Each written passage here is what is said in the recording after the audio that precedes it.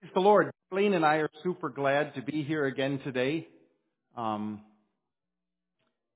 also glad to report that God opened a door, and next month I'll be heading back to Nepal. So we're thankful for that. We've done projects in Nepal before and in the past, and God opened that door. And I got a phone call a month or so back asking me to accompany someone that my dad used to go to Nepal with on a trip to Nepal. So it's been over a year since we've been overseas, and I'm super excited to get back to Asia. But this morning, I'm happy to be here with you. I'm happy that Pastor Dave asked me to cover the pulpit for him, and I feel like God's put something on my heart. And this title that I gave to the message is Follow Me. Follow Me. And that I was really encouraged because the first song this morning is about When You Called My Name. So praise the Lord. He has a word of encouragement for all of us. So let's just ask Him for help as we bring the message. Lord, I'm just grateful for your goodness. I'm grateful for this morning. Lord, I'm grateful that you have called our names. Lord, that you've called each and every one of us to follow you. Lord, I ask that you would just speak to each and every one of our hearts as we look at your word. Lord, as we look at your plans and your purpose, your destiny, Lord, I pray that an excitement would build in our hearts, Lord, for our part in your kingdom, for our place in your plan, Lord Jesus, that we would be just revived in our heart with a sense of all that you have for us to do and why we were created. And we just thank you for your goodness. We thank you for this morning. We thank you for every person here, Lord. We pray a special blessing on the children's ministry and the kids as they're out there, Lord, and a special blessing on us, and again on Pastor Dave and Missy as they're, Lord, with their family. And we just thank you and we praise you in Jesus' name. Amen.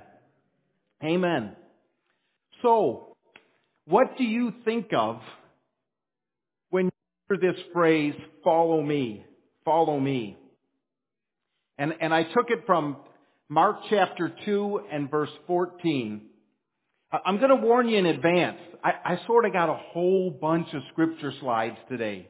So if it seems like when you come out here and say, boy, Bob sure shared a lot of scriptures, you're right. So I'm just warning you in advance, we got a lot of scripture slides. But the thing is that the Word of God is quick and powerful and sharper than a two-edged sword. And when the Word of God, when we read it, it goes into our hearts as seeds. So I would just rather err on showing more scriptures and knowing that that's more quick and powerful than any words I have to say. So anyways, Mark 2:14 says, and as he passed by, he saw Levi, the son of Alphaeus, sitting at the tax booth, and he said to him, follow me. And he rose and followed him. You know, in every single one of the gospel accounts, it records Jesus walking up to somebody and saying, follow me. For Peter and Andrew, Jesus walked up and said, follow me and I will make you fishers of men. I know a lot of people in this church can relate to that. Amen? You know, he said it to Matthew. He said it to Philip. He said it individually. There's times in the gospel accounts where he said it to all the disciples again. Hey, follow me.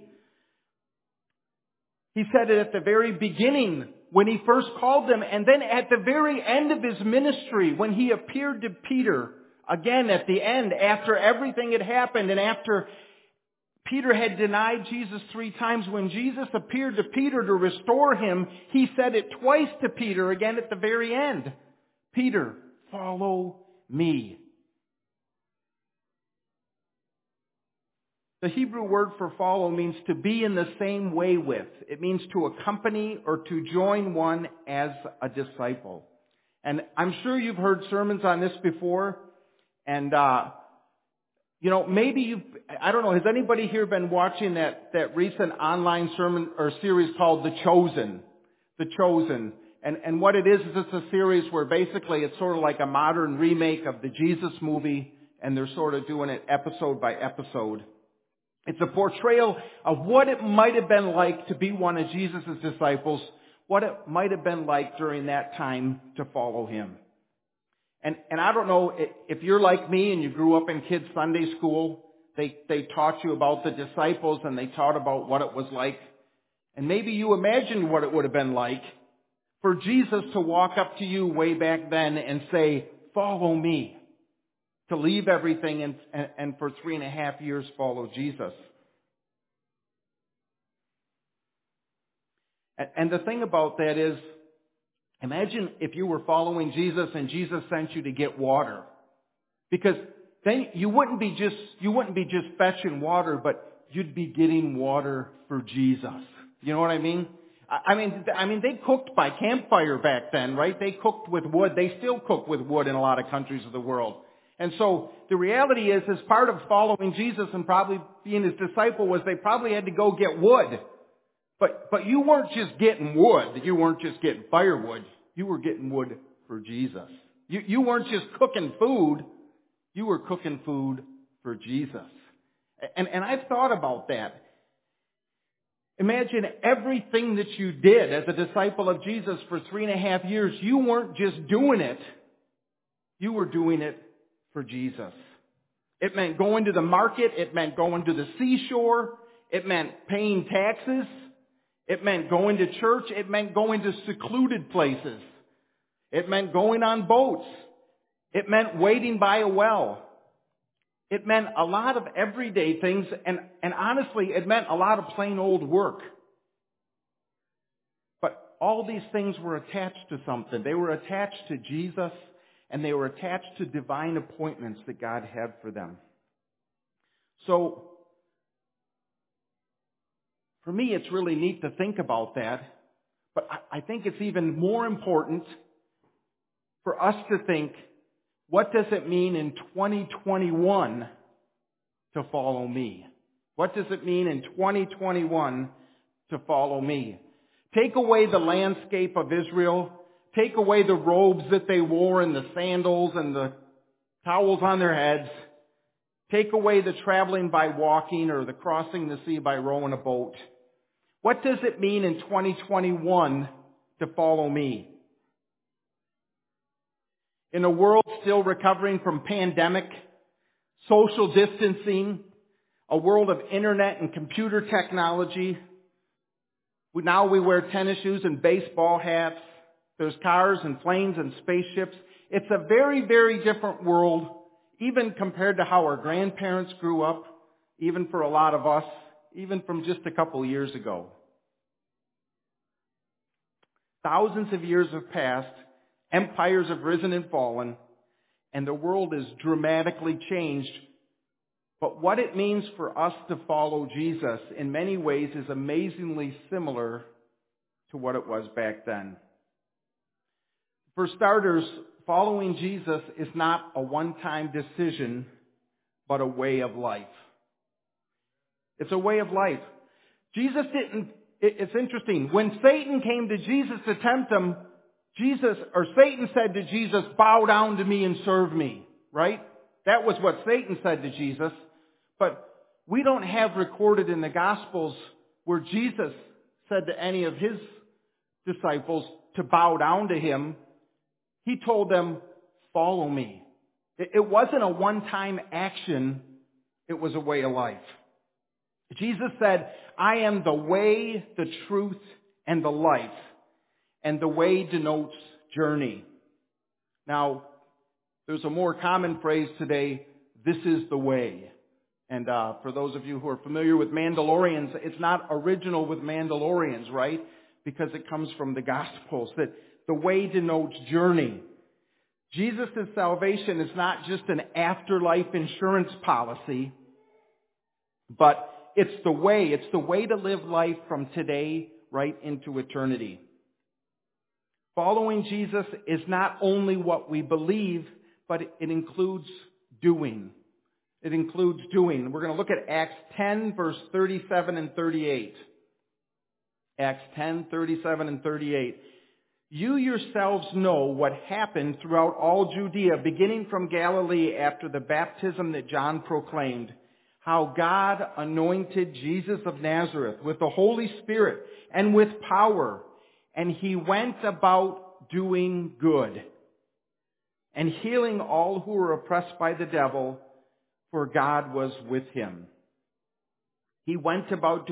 What did it mean to be a follower of Jesus 2,000 years ago? It meant that you were with him when he went about doing good. And that's what it means also to be a follower of Jesus in 2021. 1 Peter 2, verse 15 to 17. For this is the will of God. You know, we teach at Bible schools overseas, and part of the thing that we teach usually when it's the beginning of a school year is what's God's will for your life? What's your calling? And this is something that a lot of people have questions about in life. What's my calling? What's God's will for my life? Well, we're going to see this morning that there's some things, callings and God's wills that's specific to each one of us, but there's some things that are general to everybody. And one of those things that's general to everybody is this.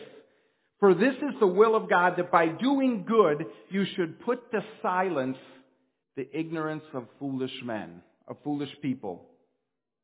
And how do we do this? Live as people who are free, not using your freedom as a cover-up for evil, but living as servants of God, honor everyone, love the brotherhood, fear God, honor the emperor. This is the will of God for each and every one of us, that by doing good, we would put to silence the ignorance of foolish people. There's a lot of things in this world that I think could stand to be put to silence, but the biggest thing that's going to do it is not just going to be our words, but it's going to be our actions. It's going to be our actions. How is the world going to recognize it? Well, in Matthew 5:16, it's the Sermon on the Mount. It's the Sermon on the Mount. And Jesus says, in the same way, let your light shine before others, that they may see your good works and give glory to your Father who is in heaven. Again, back in Sunday school, back when we were little, we sang the This Little Light of Mine song. I'm going to let it shine. The world is getting darker and darker, and the contrast between the darkness of the world and the light of the gospel is getting greater and greater. And how is the world going to recognize that light? Well, Jesus tells us that they will see our good works and glorify our Father who's in heaven. We're not saved by works, but they are an expression of the response we have to our faith. So let's go to Ephesians 2, verse 8 and 9. One of the most well-known verses on grace and faith and works. It says in Ephesians 2:8, For by grace you have been saved through faith, and this is not your own doing, it is the gift of God, not a result of works, so that no one may boast. And so many people stop right there. So many people stop right there and don't read the rest of the scripture, don't read the whole context. Yes, we're saved by grace. We're saved by faith. There's no work in this world we could ever do to earn our salvation. But, if you keep reading to the next verse, for we are His workmanship, created in Christ Jesus for good works, which God prepared beforehand that we should walk in them. We're not saved by good works, but we're saved for good works. Each and every one of us, God's called us. He's called our name. We're called to follow Him, to be His disciples. And it says that God prepared beforehand. Before we were born, He knew you. He knew your name. He had a plan for your life, and He had a destiny, and He had good works for you to do. Your calling isn't just a one thing that one point at the end of your life you achieve this one status, like achieving a degree from college. But it's an everyday journey of saying, Lord, what's your work for me today? This is what it means to follow Jesus. So there's this tension between faith and works. And James describes it. It's like two sides to a coin. It's like two pedals of a bicycle. And in James chapter 2 and verse 14 to 17, it says, what good is it, my brothers, if someone says he has faith but does not have works? Can that faith save him? If a brother or sister is poorly clothed and lacking in daily food, and one of you says to them, go in peace, be warmed and filled, without giving them the things needed for the body, what good is that? So also faith by itself, if it does not have works, is dead. You know, all those disciples that followed Jesus, yeah, they followed him and they believed in him, but they also had things that Jesus had them doing all the time. He sent them out. He had them doing things. And the purpose of Scripture is not to put pressure on us. It's not to put feelings of inadequacy or condemnation on us. But the purpose of Scripture is to fill us with a sense of purpose. That you're important, that you're needed, that you are seeing people in your life every day that maybe you're the only Christian who has a chance to speak into their life, to speak blessing into their life. Maybe you're the only kind word they get that day. Maybe you're the only encouragement. Maybe you're the only bright spot. God created you to be an extension of his love. You're his ambassador. So in Hebrews chapter 10, verse 24, it says, "And let us consider how to stir one another up to love and to good works." That's what I'm hoping to do today with the message. I'm hoping to stir you up to love and to good works, because that's what it means to be a follower of Jesus. Hebrews 13 and 16 says, "Do not neglect to do good and to share what you have, for such sacrifices are pleasing to God." So how about the book of Titus? The book of Titus is only 3 chapters long, and it was written by Paul. And the Apostle Paul is the one who said, "Follow me as I follow Christ." And when you look at the verses that he repeats over and over again, you see that he's definitely trying to emphasize something in the book of Titus. What does it mean, follow me as I follow Christ? Titus 2, verse 7 and 8. "Show yourself in all respects to be a model of good works."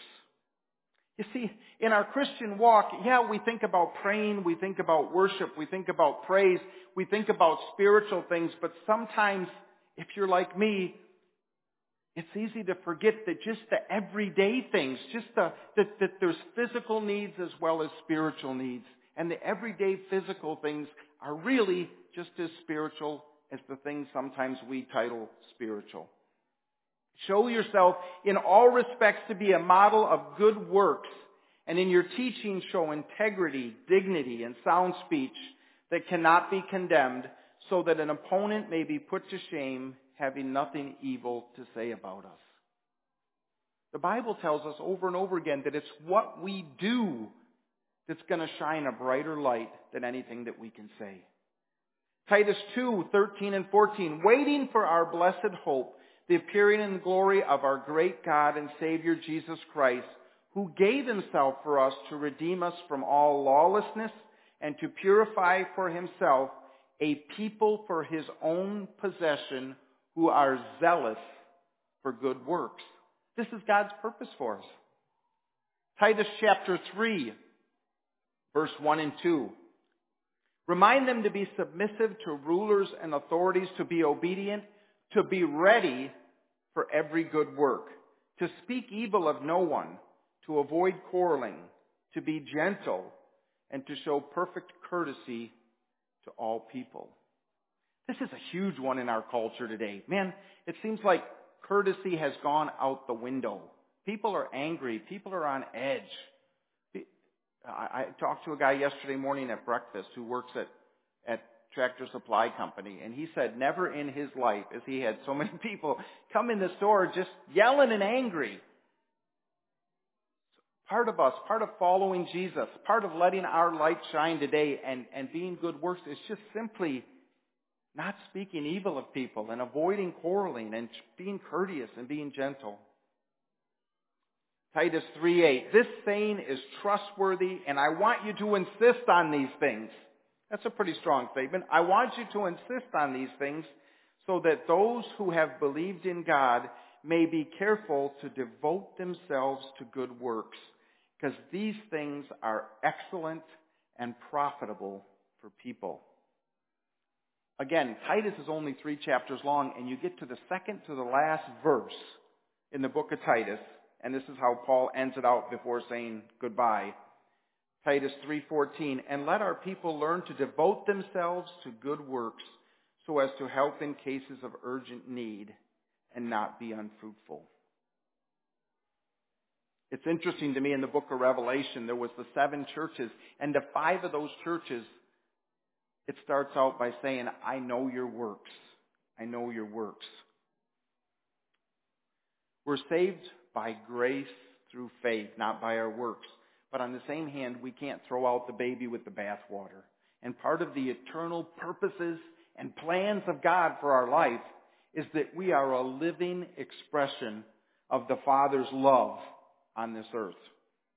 So this is what it means to follow Jesus. This is what it means to follow Jesus. Jesus told us the greatest commandments are to love God and to love our neighbor. What does it mean to do the works of Jesus? What does it mean in 2021 to do the works of Jesus?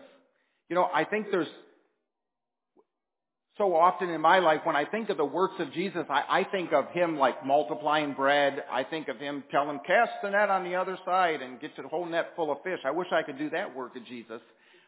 There's lots of miracles Jesus did, and so often we get so caught up in everything we can't do that we sort of sidestep all those everyday things that we could be doing. If you're like me, I'll speak for myself. And, you know, I thought about an example of basketball. You know, people are awed by slam dunks and three-pointers and fancy dribbling and footwork and all this stuff. But before you get to all that, what about passing? You know, if someone didn't pass that guy that ball, he could never make the slam dunk. What about free throws? You know, it's nice to make the three-pointers, but if you're called up on a foul and you can't make a shot from the free throw line. I heard a story of one coach who got to this team and he said, we're going to start all over. And this was a professional team. He says, we're going to start by, I'm going to show you how to tie your shoelaces. Because obviously they had an issue with that in one of their games. And in all of life, doing what we can do is the building block and the stepping stone to what God has next for us. This week I got a letter from my nephew Andrew, and he is serving in Nepal right now with YWAM. And basically he was out of the country for a year and they had a little window to get in, and so he got back in the beginning of the year, and then they went back down on lockdown for several months. And so he wrote in this newsletter, which thankfully now they're open back up. But he wrote, in seasons like this lockdown, it seems like all we could do is little things. So often I want to see great things, but if we're not willing to serve faithfully in the small moments, we may never see the great ones. Wow. I know as missionaries, our large-scale vision is to be an impact in the nation. For all of us as believers, for this church, our large scale is to affect this community and for our state and for our nation. But again, speaking as a missionary, a lot of the things seem to be put on pause, but yet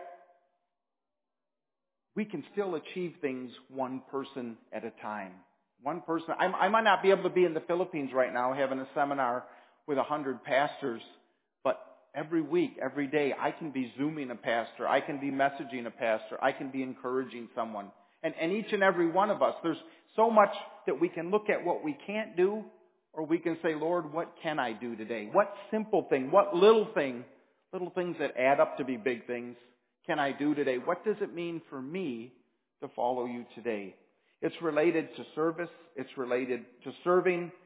It's related to being a servant. Jesus said, I did not come to be served, but to serve.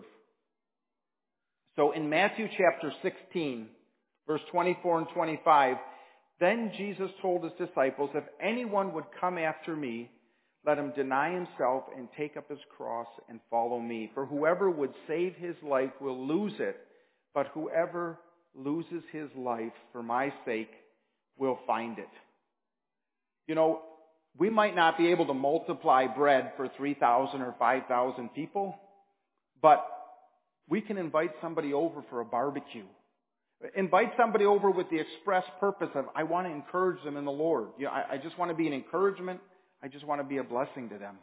I just want to speak hope into their life. I know they're going through a hard time. I just want to get to know them. so that I can see how I can be a blessing to them. We may not have financial resources, but God gave each and every one of us a smile. God, that's why I'm so glad that this mask thing is lifting in Michigan, because we can see people smile again. God gave us all a mouth to speak blessing, to speak encouragement, and to speak hope. To follow Jesus and to do good works, it involves praying for people. Each and every one of us, every day, we can be praying for somebody. You can pray for somebody you've never even met. You can see somebody walking by in the street, and sometimes you see the pain in their face. Sometimes you see that they're obviously struggling with something. Sometimes it's somebody you just talk to and they express some of their pain. But we can pray for that person. Jesus went around praying for a lot of people. Jesus told Peter, I have prayed for you that your faith would not fail.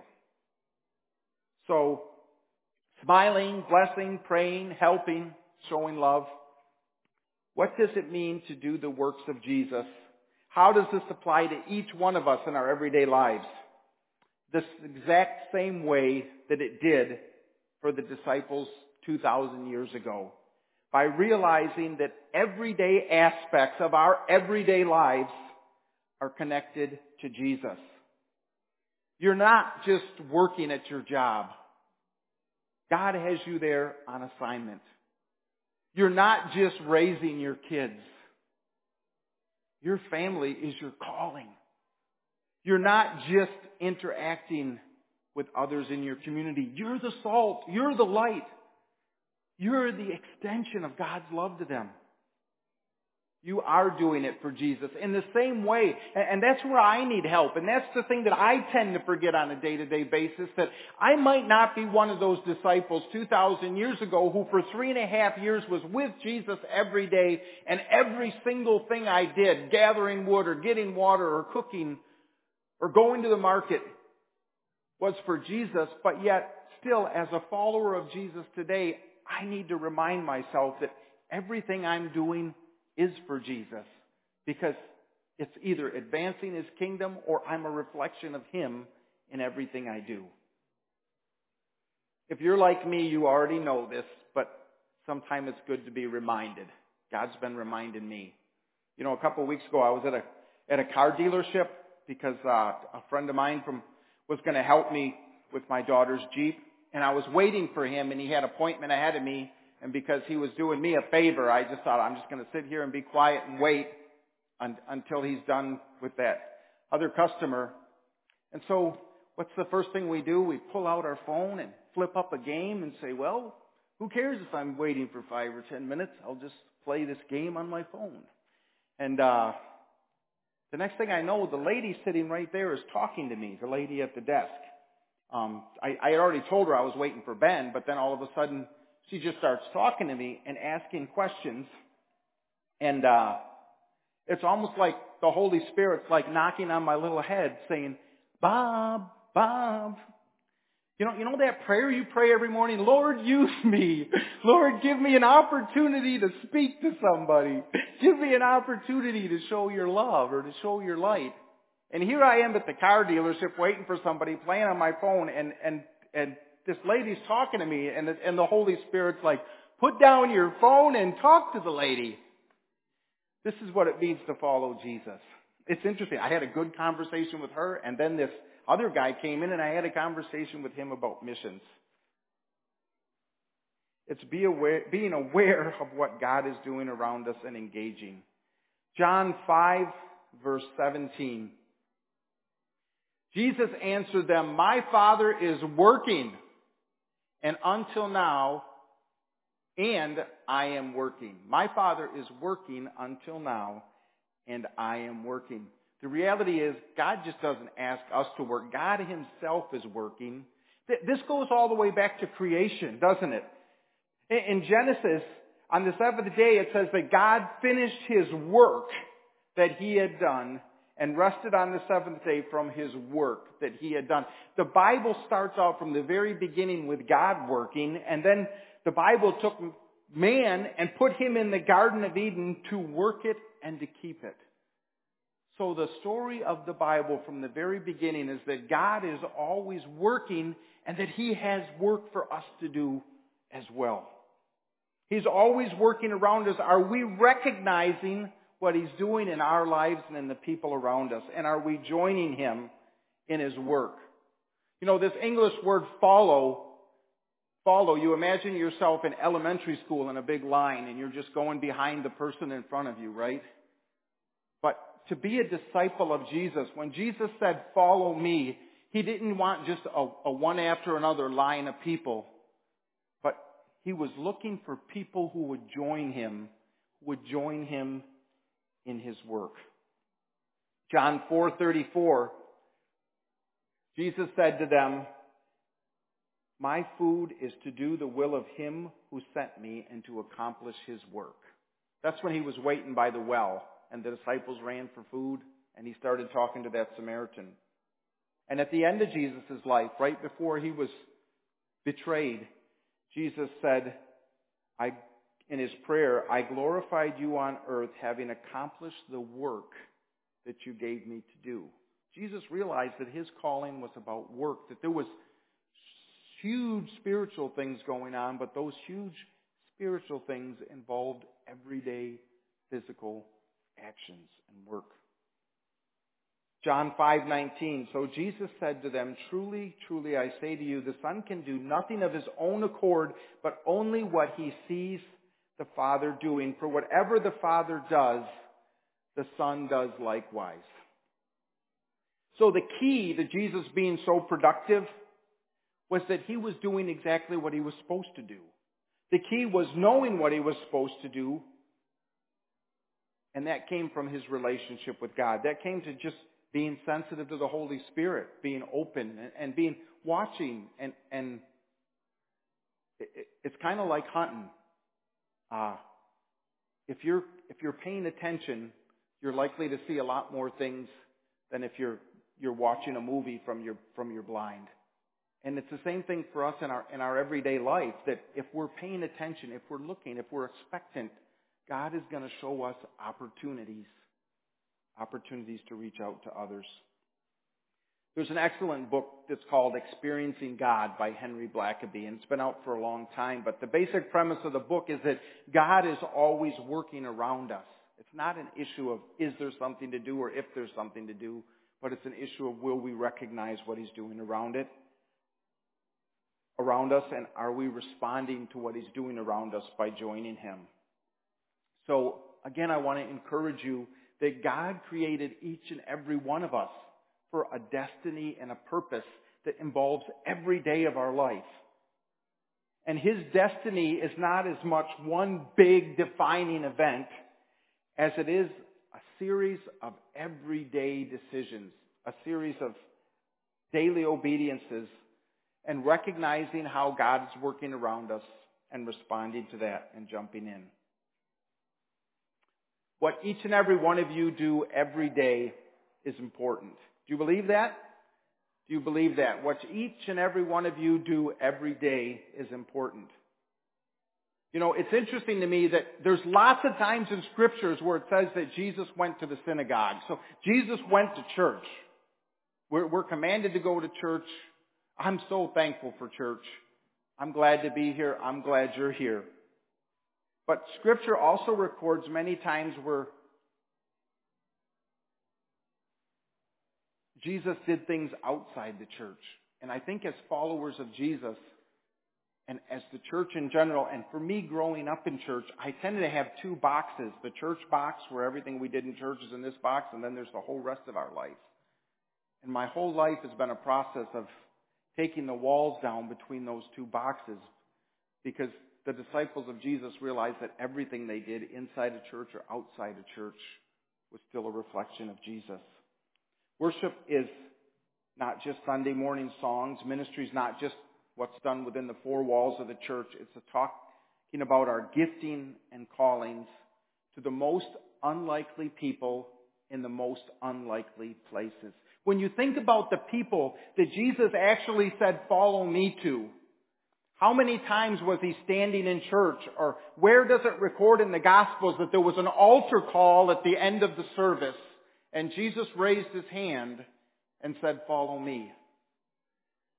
Actually, the things that jump to my mind is where Jesus was at the tax collector's booth.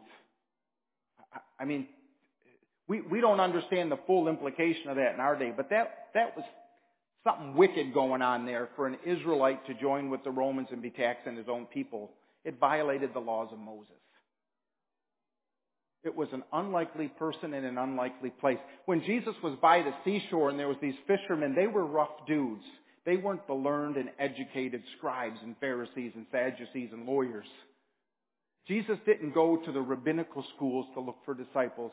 He looked for unlikely people in unlikely places. And the reason I'm telling you this is because every day in your life, you come in contact with unlikely people in unlikely places.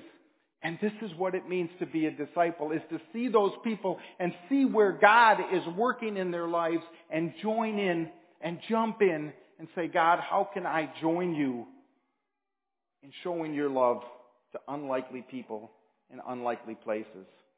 1 Corinthians 15:58.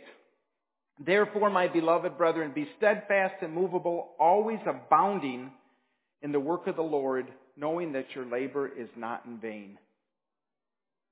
2 Corinthians 9:8. "And God is able to make His all grace abound to you, so that having all sufficiency in all things at all times." So we see here grace, and we see all. "You may abound to every good work." God's going to help us. All we have to do is have a willing heart, and God will give us all sufficiency and all grace in all times for all things.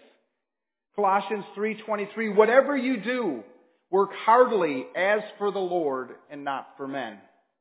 There was a time where I worked in a factory, and it was a tough job, and we would be under a lot of stress. And I was in the back, and there was this guy who was a Christian in the office, and he would come back and see me in the back in the shop, and he would see me just up to my ears in alligators and about ready to lose it. And he would say, "Remember, Bob McCoy, we work for the Lord." You know, he would quote the scripture, "Whatever you do, work heartily as for the Lord." But I needed that. It was my reminder. We do work for the Lord, not for men. 2 Timothy 3:17 is that the man of God may be complete and equipped for every good work. Well, that's sort of halfway through the sentence, because 2 Timothy 3:16 is where it tells us that all Scripture is given by inspiration of God and is profitable for doctrine and reproof and correction and instruction in righteousness. All of Scripture was given to give us everything we need to be equipped for every good work. God has something for you to do today and every day. Matthew 7:21, "Not everyone who says to me, 'Lord, Lord,' will enter the kingdom of heaven, but he who does the will of my Father who is in heaven." Following Jesus involves doing. Following Jesus includes suffering too. Let's look at 1 Peter 2:20. "What credit is it if when you sin and are beaten for it, you endure? But when you do good and suffer for it, if you endure, this is a gracious thing in the sight of God. For to this you have been called." Here's another one of those things where every one of us are called to. "Because Christ also suffered for you, leaving you an example that you might follow in His steps." So in these two verses, again, we see a connection between doing good and following in His steps. And I just want to encourage you today that if you're like me, there's been times in your life where you've reached out to do good to people, and it seems like you got smacked right in the face. There's that old saying, "No good deed goes unpunished," right? But the reality is, sometimes when we do that, sometimes when we reach out and we are smacked in the face, it makes you think twice the next time. But we just have to realize that just because it involved suffering didn't mean it wasn't God's will. Just because it involved suffering didn't mean that you didn't do exactly what Jesus asked you to do that day. It's just that in this life, sometimes there's suffering. So in closing, I'd like to read a scripture. Matthew chapter 25, verse 31 to 40. It says, "When the Son of Man comes in His glory and the angels with Him, then He will sit on His glorious throne. Before Him will be gathered all the nations, and He will separate people one from another as a shepherd separates the sheep from the goats. And He will place the sheep on His right and the goats on His left. Then the King will say to those on His right, 'Come, you who are blessed by my Father, inherit the kingdom prepared for you from the foundation of the world. For I was hungry, and you gave me food. I was thirsty, and you gave me drink. I was a stranger, and you welcomed me. I was naked, and you clothed me. I was sick, and you visited me. I was in prison, and you came to me.' Then the righteous will answer Him, saying, 'Lord, when did we see you hungry and feed you, or thirsty and give you drink? And when did we see you a stranger and welcome you, or naked and clothe you? And when did we see you sick or in prison and visit you?' And the King will answer them, 'Truly, truly, I say to you, as much as you did it to one of the least of these my brethren, you did it unto me.'" Amen? This is what it means in 2021 to follow Jesus. Let's stand and pray. Hallelujah.